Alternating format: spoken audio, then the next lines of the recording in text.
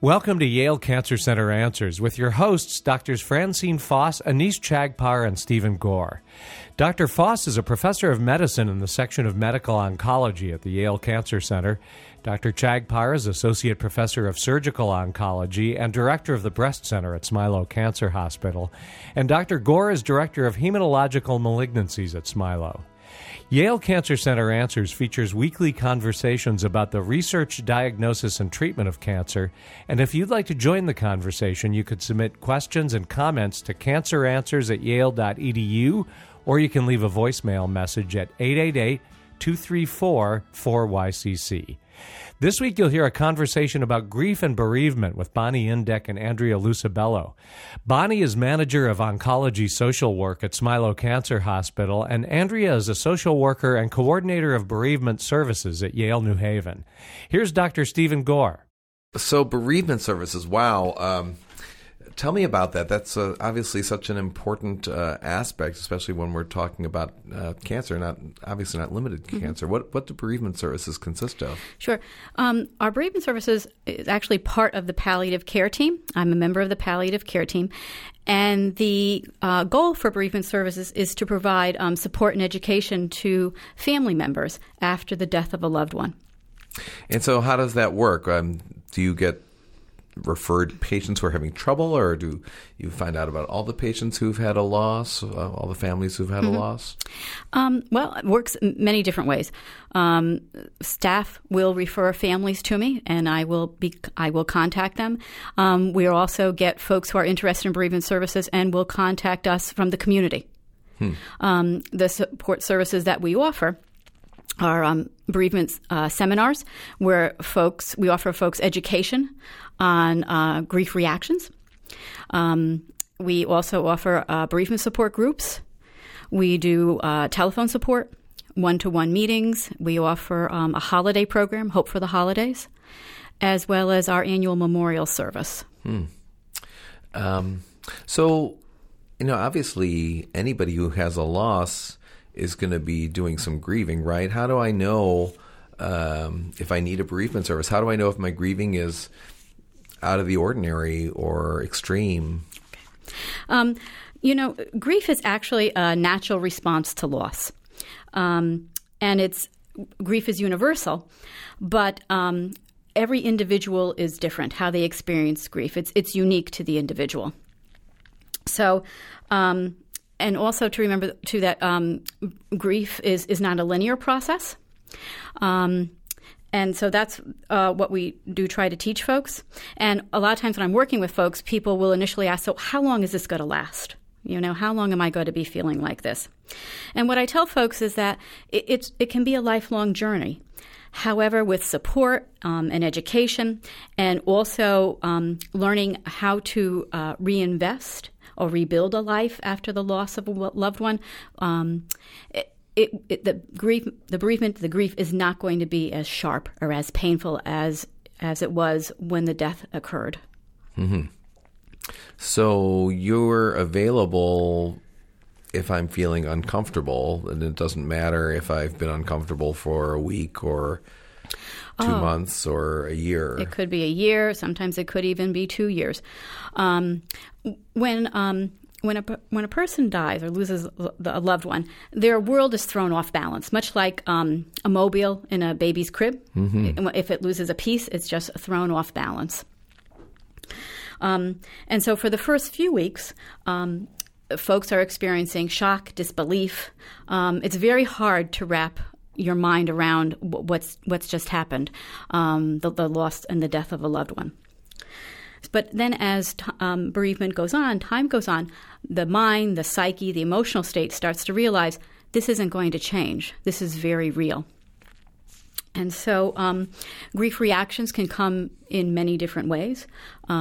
Folks can experience physical distress. So grief might affect people through stomach distress, headaches, chest pains, chest tightness.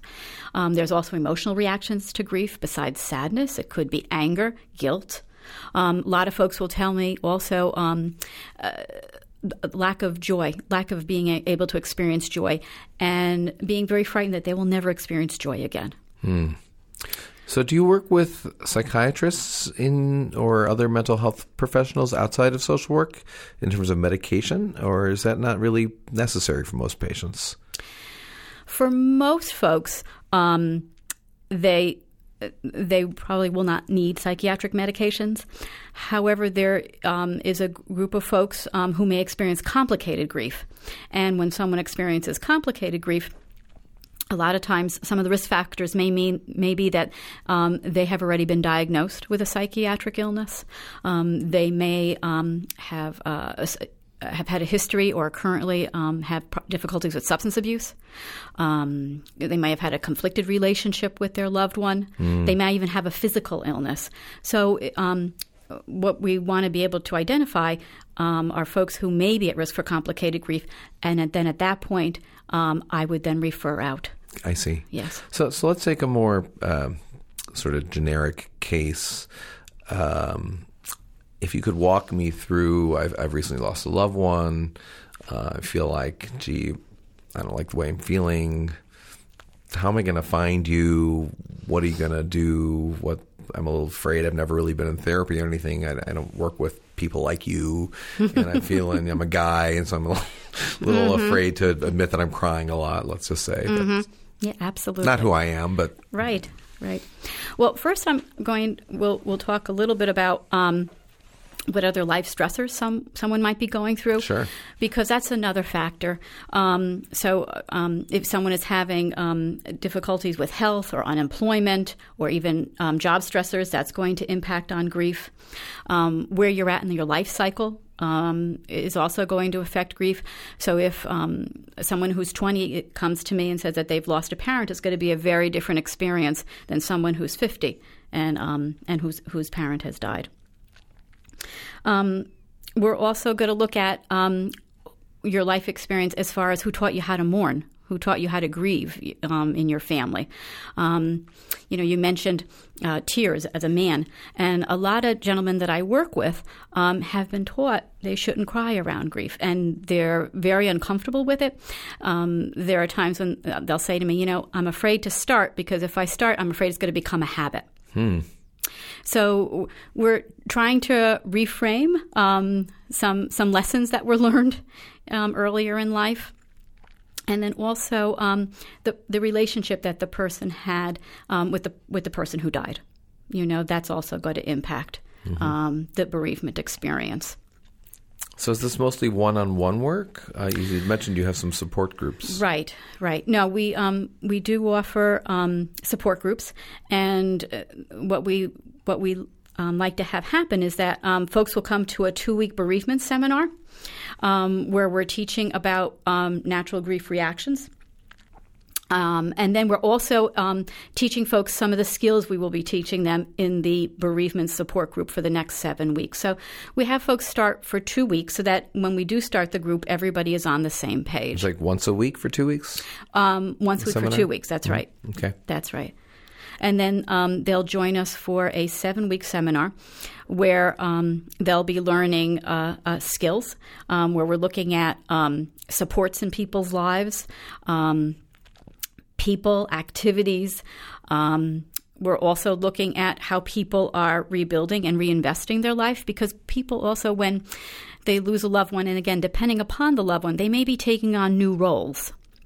So if a person loses their spouse, for example, they may become a single parent. They may have to learn the finances, how to do the financial management of the house.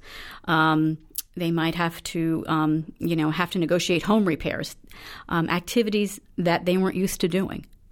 So we help folks make plans for these activities, any support we can give, and then also the support of the group, because the other piece is that folks learn that they're not alone in their grief, and they learn and share resources with each other.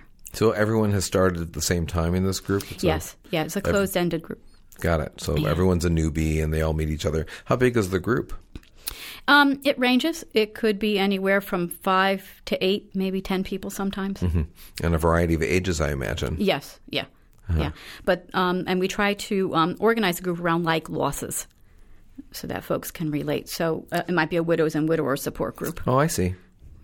So it'd be unusual to have what you said about maybe a young adult who's lost a parent as well as the 50-year-old who's losing the parent. That would not be in the same group, most likely? No, it could be adults. Loss. Yes, that's right, exactly. Yeah, because I would think that there would be some benefit to having the older person who's had a different life experience being able to share with the younger person.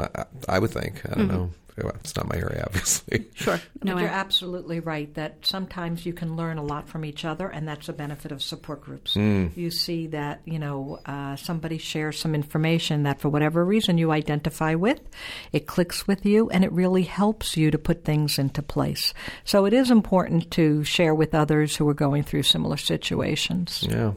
What happens at the end of the 7 weeks?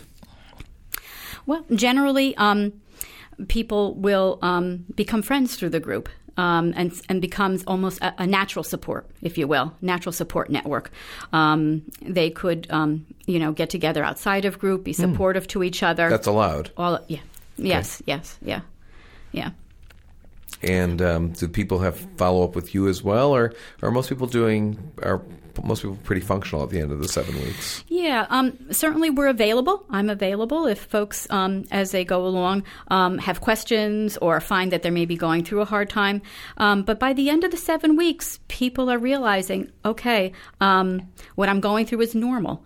There's nothing abnormal about, what I'm experiencing, or there's nothing wrong with me. And are able to, continue on. Right. Some of the questions we get may be, I'm all alone in this, and you don't understand. Nobody understands me. Many times people feel like they're the only ones that have suffered a loss. And while the loss, as Andrea said, is unique to that person, people can identify with what that person may feel. So listening to others is very, very helpful, or just having a one-on-one with Andrea can be extremely helpful to put things into place for them, to recenter themselves. Yeah. No, I know personally I lost my father at a very young age.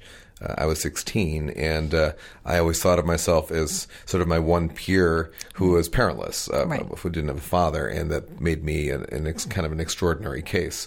And I'm kind of embarrassed to say that over the years, as other people lost their parents, I took a little solace in that I wasn't. I mean, it was kind of a sick kind of right. No. You feel guilty feeling that way, but other people know this too now. Right, and there are all sorts of feelings that happen, including the fact that when you lose, no matter how old you are, when you lose your last surviving parent, many people will say, "I'm an orphan now." Yes, I've heard that a lot. You could be a 60-year-old orphan, but that's the way it feels because your parents have started you. You have things in common with them. They know your history like nobody else, and they love you unconditionally. So you have to help people to realize that your parents may still, and I say in quotes, be with you without being there physically. Sure. And how can you make those memories last? How can you identify? What pictures can you put up that are meaningful to you? Oftentimes people will say, I've turned into my mother. Now I know because I've heard her and I'm saying the same thing she is. And for some people, that's extremely comforting. Well, this is a really important conversation, and we're going to continue it in a minute, but right now we need to take a short break for a medical minute. Please stay tuned to learn more information about bereavement services with Bonnie and Andrea. It is estimated that over 200,000 men in the United States will be diagnosed with prostate cancer this year, with almost 3,000 of these diagnoses here in Connecticut. 1 in 6 American men will develop prostate cancer in the course of his lifetime. Major advances in the detection and treatment of prostate cancer have dramatically decreased the number of men who die from this disease. Screening for prostate cancer can be performed quickly and easily in a physician's office using 2 simple tests, a physical exam and a blood test. Clinical trials are currently underway at federally designated comprehensive cancer centers, such as Yale Cancer Center, and at Smilow Cancer Hospital at Yale New Haven, to test innovative new treatments for prostate cancer. The Artemis machine is a new technology being used at Smilow that enables targeted biopsies to be performed, as opposed to removing multiple cores from the prostate for examination, which may not be necessary. This has been a Medical Minute brought to you as a public service by Yale Cancer Center and Smilow Cancer Hospital at Yale New Haven. More information is available at yalecancercenter.org. You're listening to WNPR, Connecticut's public media source for news and ideas. Welcome back to Yale Cancer Center Answers. This is Dr. Stephen Gore. I'm joined tonight by my guests, Bonnie Indek and Andrea Lucibello. There you go. And we are discussing bereavement and bereavement services. So one thing I wanted to ask you before the break was whether you have services that help or that can engage supports, familial supports, say, of the grieving person, the spouse. Sometimes I think they don't know what to do to help their partner, whether it's a spouse or a partner or whatever. Mm-hmm. Right, and even friends. A lot of times in the groups, folks will be talking about how a lot of times they don't hear from family or friends, and it can be lonely. So what I encourage folks to do, spouses, friends of people who are grieving, is to reach out. Reach out and listen. A lot of times, all folks have to do, I think people will feel that they might have to fix. And with grief, there is no fixing. But listening can be an incredible gift that they give to their loved one. Mm-hmm. In addition, people can send cards, invite folks to events that you used to invite them to, and let them decide whether or not they would like to attend. And the other piece is allow folks to grieve. Sometimes folks will say, to allow them to cry, allow your loved one to cry if they need to cry, and to not be afraid of that. Yeah. Just to be there, just to be present, and to listen is a huge gift to give to someone who's grieving. I know so often people want to make things better, and whether they bring in some theological thing, well, he's an angel or whatever this, or he'll always be there, and it seems to me not always what the grieving person wants to hear. They don't really want to hear anything to make it better. It seems to me they just want to say how they're feeling. Right, and a lot of times that can be experienced as invalidating of the grief too. Invalidating. Yeah, I can imagine. And typically cliches don't work. So you're going to be okay in a month. Don't worry, you'll get through this. You'll meet somebody else. Or you have another child. Oh, that's a horrible one. Well, they're all pretty horrible, actually, to the person who's grieving. But you're absolutely right. So what Andrea says about just pulling up a chair, listening, having a shoulder that the person can cry on, inviting them, continuing to reach out is really the most beneficial that can be. And is the general question sort of how are you, or how are you feeling, or what do you recommend? Just an open-ended? Just an open, yeah. How are you doing? How are you doing? How are you doing? Right, and if a person wants to talk, they'll talk. They will talk, and if they don't, leave them alone. You got it. Don't constantly push, but remember to ask occasionally. Because otherwise people may feel alone as well. This one doesn't care. They never ask me. But that doesn't mean that the person wants to talk all the time. Mm-hmm. Sometimes they just want somebody to sit with them. But more often than not, people will talk, and they'll tell you exactly what it is they're feeling and how much they miss their loved one, and that can be so helpful just to know that there's somebody there listening. I liked what you said about invite them over and so on. I've heard so often when people have been involved as a couple in a couple relationship that all of a sudden they're not going out to dinner, or they're no longer invited to theater, and that's feels so so left out or isolating with Right. I think we're a couple society, and if you've lost a spouse and all of a sudden you're a third or a fifth wheel, people read that, and so they don't invite you sometimes. And sometimes people are threatened by that. Who knows what's in some people's minds, so they just stop inviting. And if you don't want to invite somebody to a show, for instance, because in the beginning that would be really hard to do, but invite them to come over for a cup of coffee, or see if you can go to their house for a cup of coffee, something of that nature, to just slowly bring the person back into life again. Because, as Andrea alluded to, the person who is grieving has to reinvest themselves in life. And in the beginning, that feels extremely difficult. It is a very heavy load. You still have all the emotional stuff going on with the person you've lost in a way, and now you're saying, put that on hold and I have to meet new people and do new things, I'm not ready. So reinvesting can be difficult. Yeah, it makes sense. Now, what about the role of pastoral care or religious rituals or religious community, faith communities, if people have them? What if people don't have them? You know, we talk about rituals, and rituals can be as creative as what the individual wants them to be. They're very important around holidays, special days, anniversaries, birthdays, and they can look in many different ways. So I've had some folks celebrate birthdays with an actual party where they will actually have a cake for the person. Sometimes they honor the person with a special food. That might happen a lot at holidays. Sometimes also people buy a gift. The money that they would use to buy a gift for their loved one, they would buy the gift and then donate it perhaps to a loved one's special interest, something like that. Right, and sometimes people want to make new traditions for the first year following a death. So Thanksgiving, when everybody used to get together, they say, I'm not ready for that this year. Let's go out to dinner. Next year, we'll continue to, pull it together at home. But spiritual care is an extremely important part of bereavement, and I think chaplains play a very large role in this, and it's helpful when somebody does have a belief system. But even if they don't, I think that there are people who are spiritual who may not be religious. Sure. So how do we reach out to them? I mean, how do they get engaged with that? Do you have any thoughts about that? I'm just thinking even within the group aspect, or even when you're doing one-to-one work, it becomes a sacred space. I always call it that.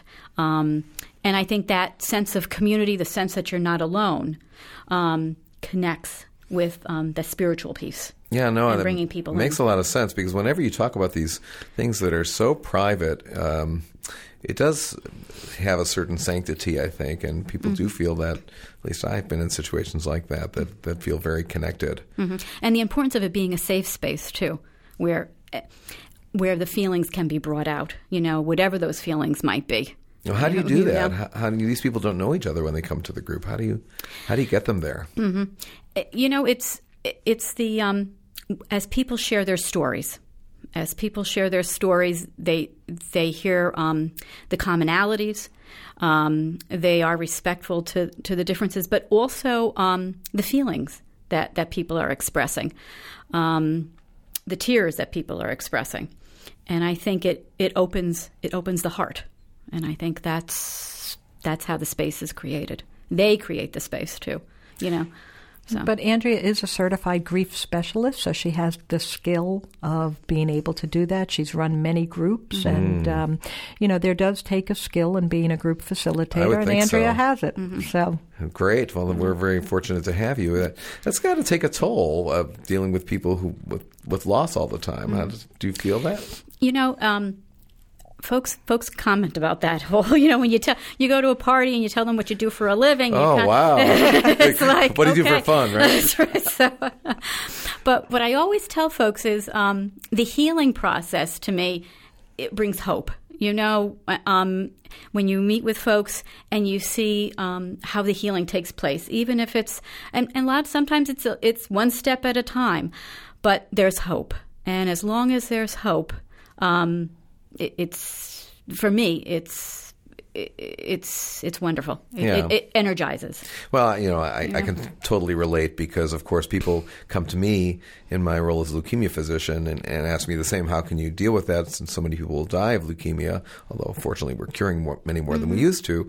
And I feel that dealing with the dying process and preparing the patient and their family for it, to me, that's among the most highly privileged things that I do as a physician. And it's not always easy, but it really is. That's a very sacred place for me to be. That's right. Yeah. You're absolutely right. A lot of this work gives us opportunities that we are so lucky to have, because not privileged, only really. It is a privilege. It really is. And it's an honor to be able to help people with some of this very, very challenging work. And you have a very hard job, and you do it quite well. So, people are very lucky to have you. Well, thank you. I think one of the things that I'm very proud of at Smilo, and of course I've spent 26 years really at another equally fine institution. I do think that the caring environment and culture at Smilo I find to be spectacular. I'm very proud of it, and I've noticed that over a year. I can't take credit for it, but it's and I think that having things like bereavement services and qualified grief counselors, that's obviously part of it, and the whole palliative care thing. This is really a terrific thing to have for our patients, I think, and their families. Do families tend to stay in touch with you? Or some, is it probably all over the board? Some yes, some no? Some yes, some no, but it's always wonderful when you meet them in the community. When you... we're happy to see each other, and a lot of times they'll continue to talk about how they're doing, what they have been doing, how life has changed. I got a card just today from somebody who says, I can't believe, but it's 5 years since I lost my husband, and still wrote a lovely, lovely card updating me on everything that's going on with her family. And so I think people do connect and build relationships and keep in touch. Yeah, I love that myself. Yeah, it's great. See the kids growing up. Yep. Yeah. Tell me about the annual memorial service. So we do have a memorial service that is for anybody who has died at the hospital, and we invite families and friends to come. And it's a time where we typically have a couple of family members talk a little bit about their experience, but it's a time where we do some rituals and allow people to come back together again with some caregivers and really just connect and thank and follow up and see how things are. It's a very healing time. We wait a period of time. If you've just lost someone, you won't be necessarily invited to this year's. We may wait till next year because we want you to be past the very acute phase of the first month or so. But then we'll ask you to come and share your stories. And it's been a time that's been very rewarding for social workers to be at, to help families afterwards, to catch up, to hear how they're doing, and know that life does go on. So it's wonderful. That sounds like a really special time. It is. It is. Yeah. Do people come back in subsequent years, or is this kind of a anniversary type, a 1 year anniversary type of thing? Yeah, pretty much more 1 year. Sometimes somebody may come for 2, but we do some outreach only to those who have to the families of those who have passed away in recent months. So. Yeah, in my previous cancer center, they had a similar thing that was sort of an ongoing yearly thing that any number, people would come from even 14 to 15 years, a different flavor. And that was also very, very special. And I think one of the most spectacular things we do is we do a lot of memorial services on the units for staff because staff feel the grief as well. Good and I know we haven't focused on that today, but we want an opportunity for staff to talk about people who they've lost, who they've loved. We have a lot of compassionate caregivers, and it's really wonderful when they have the opportunity to touch base, to see how they've touched the lives of so many. And that typically is co-facilitated by social work and spiritual care on the units. That's great. Yeah. Do you guys work with Connecticut Hospice at all, or any of the hospice organizations, or is that kind of a whole separate? Well, we always collaborate, but when it comes to bereavement, hospice has their own programs as we do, but we would collaborate, absolutely. Bonnie Indek is manager of oncology social work at Smilo Cancer Hospital, and Andrea Lucibello is a social worker and coordinator of bereavement services at Yale New Haven. We invite you to share your questions and comments. You can send them to canceranswers@yale.edu, or you can leave a voicemail message at 888-234-4YCC. And as an additional resource, archived programs are available in both audio and written form at yalecancercenter.org. We'd like to thank the Yale Cancer Center for providing production support for this program, and we'd also like to thank Renee Gaudette, Emily Fenton, and the staff of the Yale Broadcast and Media Center. I'm Bruce Barber, hoping you'll join us again next Sunday evening at 6 for another edition of Yale Cancer Center Answers here on WNPR, Connecticut's public media source for news and ideas.